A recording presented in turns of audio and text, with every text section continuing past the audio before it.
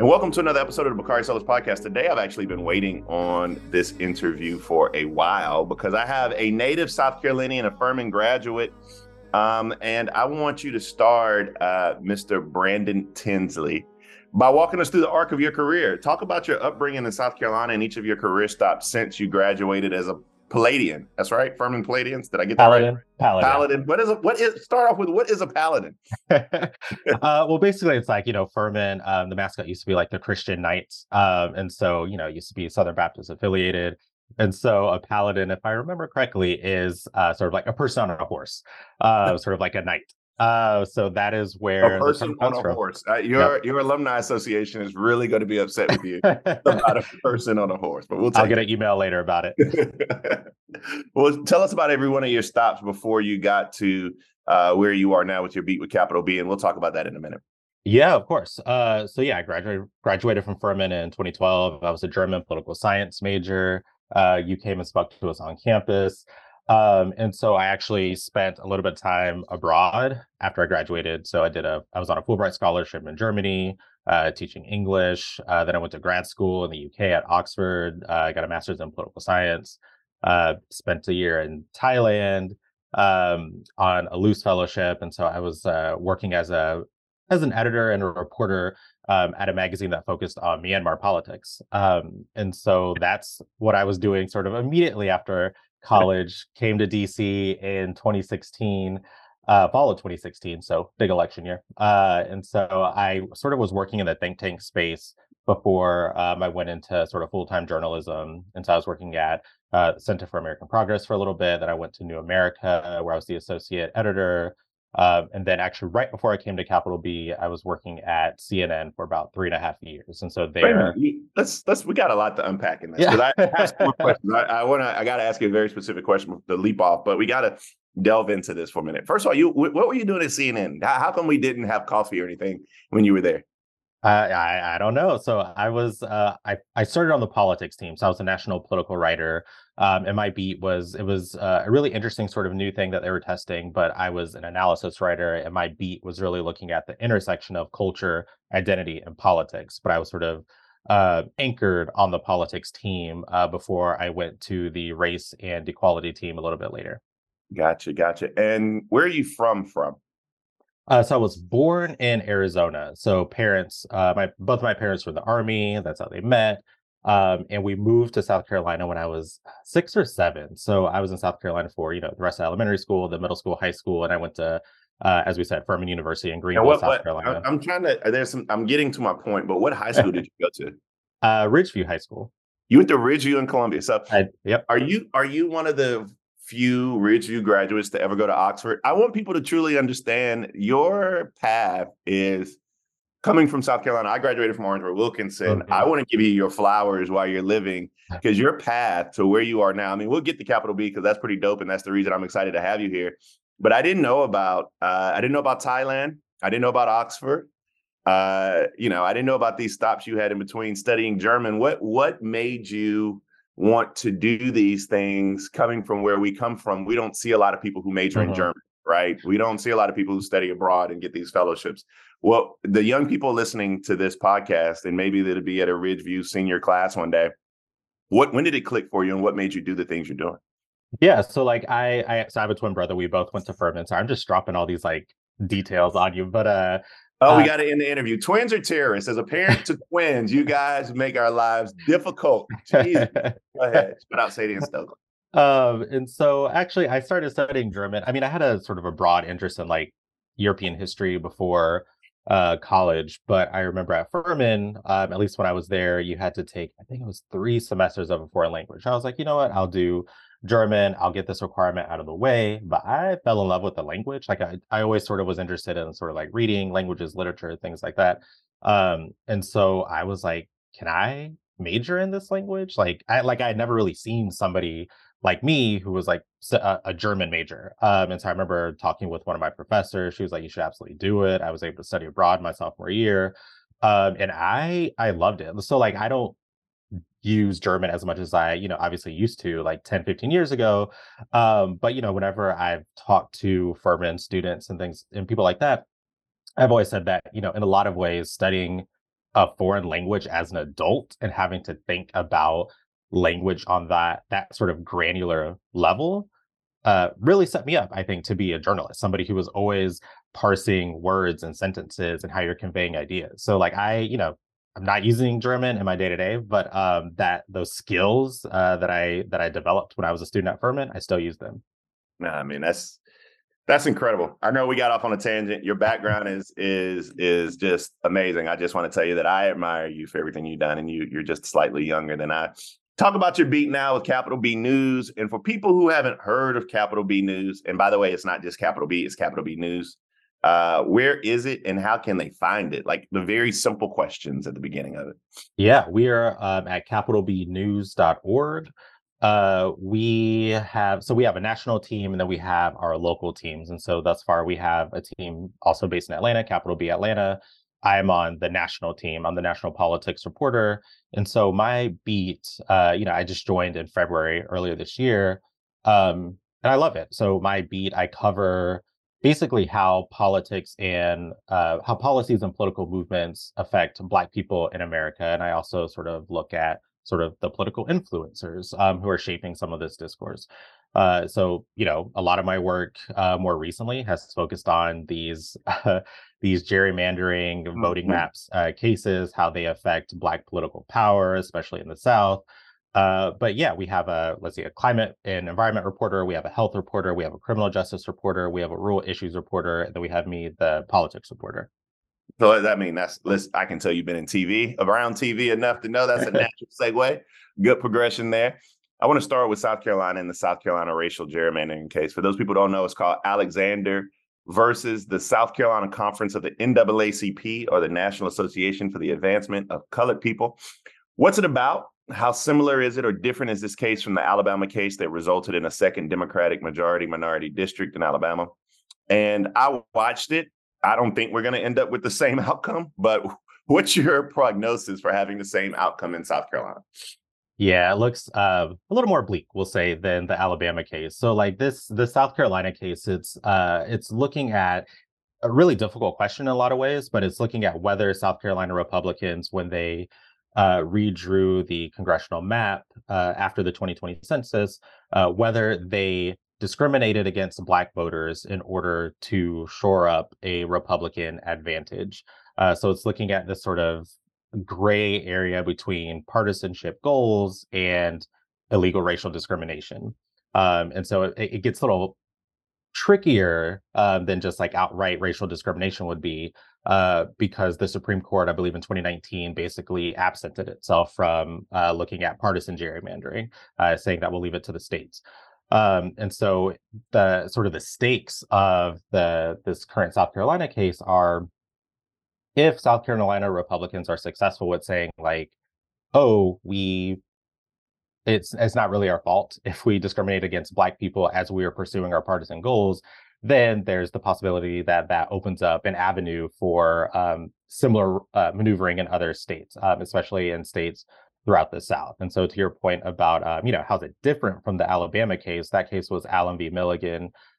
It was looking at it was a Voting Rights Act case. So it was looking at how, based on the percentage of Black voters in Alabama, I believe they have 27% of the voting age population is Black. They needed a second congressional district, and so the Supreme Court over the summer basically was like, this your current map likely discriminates against Black voters. It dilutes their political power, so you need to add a second congressional district. And so that's what happened in that case. Anyone who's been paying attention to it knows there was a lot of back and forth as Alabama Republicans were resisting that. But yeah, South Carolina, That it's was a looking kind at similar. Yeah, it's looking at a similar sort of dynamic, but it's asking sort of different questions. This episode is brought to you by Jiffy Lube. Cars can be a big investment, so it's important to take care of them. I once got a car that I started out with 25,000 miles on. I got it to over 200,000 miles because I took care of it. You know how you take care of a car?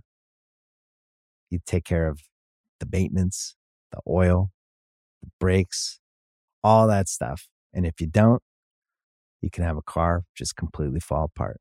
When your car needs maintenance, head to Jiffy Lube. They provide automotive excellence at speed.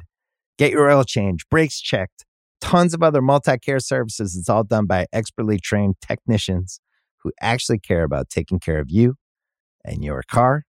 Jiffy Lube, car more. To find coupons and start an instant online estimate, visit jiffylube.com. This episode is brought to you by Cars.com. When you add your car to your garage on Cars.com, you'll unlock access to real-time insights into how much your car is worth. Plus, view its historical and projected value to decide when to sell. So when the time is right, you can secure an instant offer from a local dealership or sell it yourself on Cars.com. Start tracking your car's value with your garage on Cars.com. So one of the more controversial aspects in this case is about our congressman, Jim Clyburn, and how he may have struck a deal with Republicans in the state house to move Black voters from Charleston County, from Charleston County, from the 1st Congressional District to his district, the 6th Congressional. First, is this an accurate claim? And second, if it is, does this hurt the NAACP's case in your opinion? Right. So I think what's really interesting about that is it shows how, and I'm going to cite the ProPublica reporting that sort of really dug deep into this, but it shows how this issue of gerrymandering can be a double-edged sword, these issues of packing and cracking. So how you sort of pack Black voters into sort of a limited number of areas. So in this instance, Jim Clyburn's district, giving, basically ensuring that he'll have a larger Black population, a Black voting population that will vote for him. But then what happens is that dilutes Black people's ability to potentially affect other districts. And so that's why it's controversial to move, it was more than 30,000 Black voters in Charleston County from District 1 to District 6. So that's sort of the trickiness of it, is like you're giving Black voters an opportunity to affect the outcome of elections, but really you're saying but you're only going to be able to do it in this limited area, as opposed to being able to potentially do it a little bit more broadly in your state. Whether it hurts the NAACP, I think that is a key question, because I think that's what the Republican nominated justices on the Supreme Court might be looking at, is whether is this really racial discrimination if sort of a kingmaker, a Black Democrat in the state, was also sort of involved with this. I think it does have the potential to sort of muddy the waters, at least as far as the challengers are concerned. What do you think about my theory, which was kind of espoused and they dug a little deeper in the ProPublica article, that particularly throughout the South, there's this unholy alliance between Black legislators and Republicans to take as many Black voters as you need and shed, if you're a white Republican in the South, Black voters that you may not want. Because I firmly believe that if in this day and age, that if you're Black and you are in the United States Congress, you should be able to win with a 35% BVAP. Your thoughts on that? No, I agree. It is, even I think before I had read the ProPublica article, I hadn't seen it so clearly articulated, right? I thought that idea, that notion of an unholy alliance, it does complicate it, right? So race and politics and partisanship are really complicated topics when we're especially when we're looking at the South. And so that idea that deals are struck. It's we will give you representation here as long as we get the representation we want there. And so, yeah, I agree. It's tricky. It's complicated. And especially in the South, it really adds a tricky dimension, we'll say, to this whole conversation. Let's assume a best case scenario and the Supreme Court agrees that maps violate the Voting Rights Act. I don't think it's going to happen, but let's just live in that fantasy world. Then what? Do you get maps in time for 2024? If so, what does that do about Nancy Mace?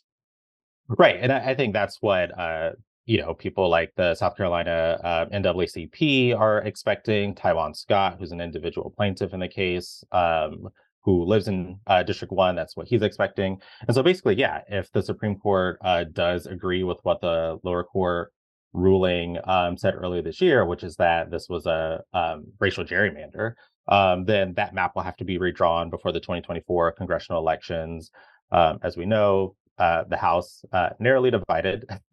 And so as we're looking at how this could affect other voting maps cases across the South, elsewhere in the country, I think people are really looking at the extent to which this could affect the number of seats that Democrats have in the House, and whether this could help them sort of be able to push policies that they want in a way that they haven't been able to do since the 2020 census, in the midterm elections last year.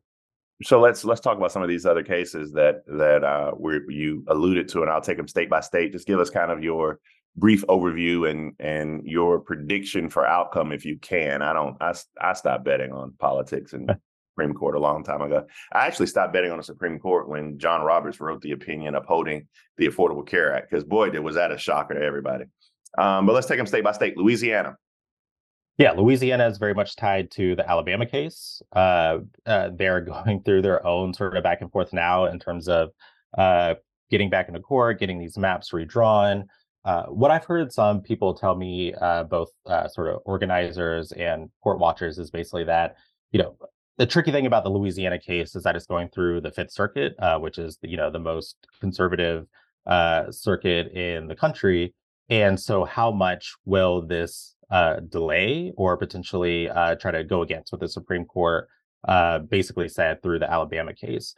And so one person I talked to for a recent story, she put it very bluntly. She was just like, I think when we're looking at some of these cases, she's like, Republicans don't necessarily need to win, at least in the short term. All they need to do is delay.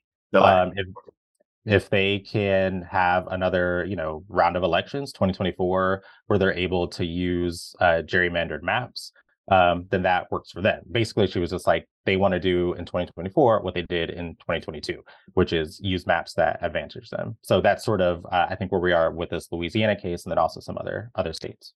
North Carolina. Oof, North Carolina was brutal. So the Supreme Court this year, it was like a 2-for-1 sort of blow. They both upheld a strict 2018 voter ID law, and also upheld an extreme partisan gerrymander that's going to help that advantages Republicans in the state. And so I remember when I was talking with advocates and organizers early this year, they described it as a gut punch. Historically, as certainly as Black people know, voter ID laws have been designed in such a way to make it harder for Black people to actually vote. So that is unfortunate. But then also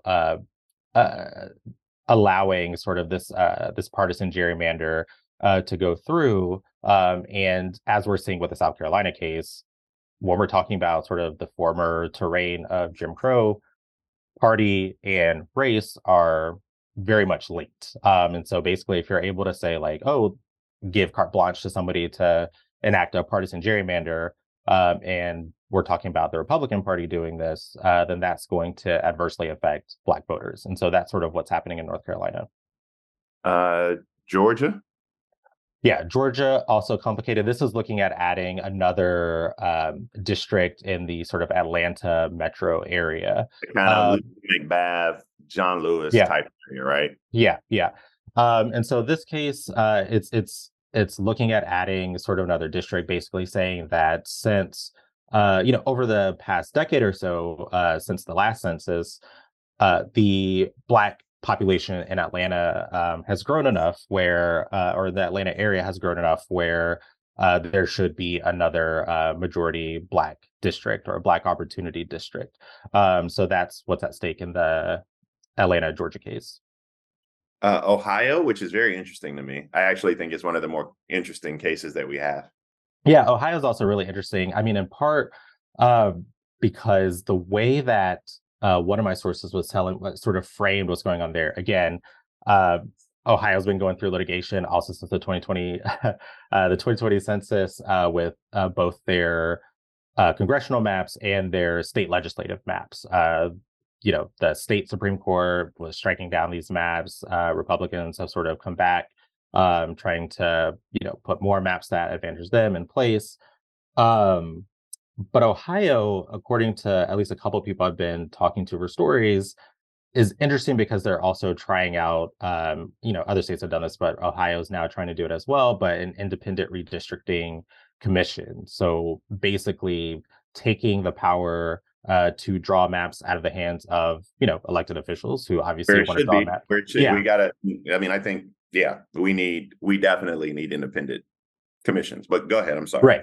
Well, right. And so I think sources I've been talking to, they've been really leaning into the fact that, they're getting closer, they feel like, in Ohio, to having an independent redistricting commission that will allow non-elected officials to draw their maps, their voting maps, and also incorporate public feedback. So what do people actually need? What do they want? How should these districts be drawn in a way that caters to the people, the voters, as opposed to politicians who, if they're just looking professionally, it's in their best interest to draw a map that makes the voter sort of secondary and ensures that they're going to stay in office. Why is that? Tell me why is that? What is an elected official's number one goal? To get elected. It's like it's self-interest. I mean, yeah. It's one of the more. I actually think if I sat in a room with like most voters and we ran polling on independent commissions to draw lines to help kind of straighten out the unsexy part of our democracy and actually get people who have to win. The problem with democracy is that people no longer have to win general elections. So it's no longer an exchange of ideas. You win a primary in the South, you go to the United States Congress. And so that's just my little soapbox. Florida. Florida. Ron DeSantis. So Florida is also interesting. It's looking at how race has played out in these different voting maps cases. I think one of the most contentious districts in Florida is their 5th district, which, for years and years really allowed Black people in the state, or at least in that part of the state, to have representation in sort of political representation. But then DeSantis sort of coming back after the Republican controlled legislator had redrawn these maps that already were giving Republicans a partisan advantage, and DeSantis basically being like, I want it to go further, and sort of deconstructing the 5th district in this case, when we're talking about sort of part of the Jacksonville area, heavily Black city. And making it so that Republicans that district will be reliably red. And so that's like sort of one of the more contentious sort of cases that's going on, especially with Florida, is DeSantis sort of taking the unprecedented step of the governor sort of interjecting himself into the map drawing process, or injecting himself into the map process. Whew. I hope people were paying attention to that and like taking notes and going back and exploring these cases. I actually am watching Ohio. I live in the South. I love the South, but Ohio to me is one of the more intriguing political cases that made its way to the Supreme Court, and Florida will always go and be Florida. Hey, welcome to IKEA, where even this desk is circular. Huh. How so? Looks pretty rectangular to me. It's because we're always looking to repair, reuse, and relove our products, like buying back your IKEA items for store credit. Or shop our as-is section for great deals. You can even order free spare parts. Get on the circular path for a more sustainable future. Still a rectangle. Get started at IKEA-USA.com/circular. Visit IKEA-USA.com/circular for as-is information and buyback and resale terms and conditions. Spare parts not available for all products. Let me ask you this, and this is an interesting question. Answer it however you wish. But do these cases help tip the power in the House of Representatives, or is it somewhat a moot point? The best candidates will win regardless, et cetera. Or is this about democracy, or is this about an advantage? I think it is about democracy, and specifically, we're talking about multiracial democracy. We're talking about Black people being able to, in a lot of these states, Black people being able to influence election outcomes. Basically, it goes back to that principle of one person, one vote. And I remember this is a law professor put it to me this way, where he was like, when we're looking at a lot of these cases that we just discussed, we're not really looking at losing the right to vote in the way that we often think of it. So, someone not being able to cast a ballot. He was like, basically, what we're really looking at is the right to an effective vote. And so this idea of Black people being able to have a vote that actually counts as much as someone living elsewhere in the state. And so in that sense, I do think that it is about democracy. It's about multiracial democracy, about Black people being able to shape the sort of be able to like shape this country in the way that their white counterparts have always been able to do. Brandon, I want to bring you back on the show. You're one of the smartest people we've had, and you're able to talk about it. I was worried about peppering you with all these questions about cases around the country. You knocked them out the park. Let me ask you the most important question. How can people follow you on social media and your reporting? Yeah, so my reporting, go to capitalbnews.org. On social media, I'm on X. I don't know if people think of it like that. Twitter, it's my first name, last name. I'm also on Blue Sky, so they can find me on some of those main platforms. Thank you for joining the Bakari Sellers podcast. This was a great episode. Thank you. Thank you.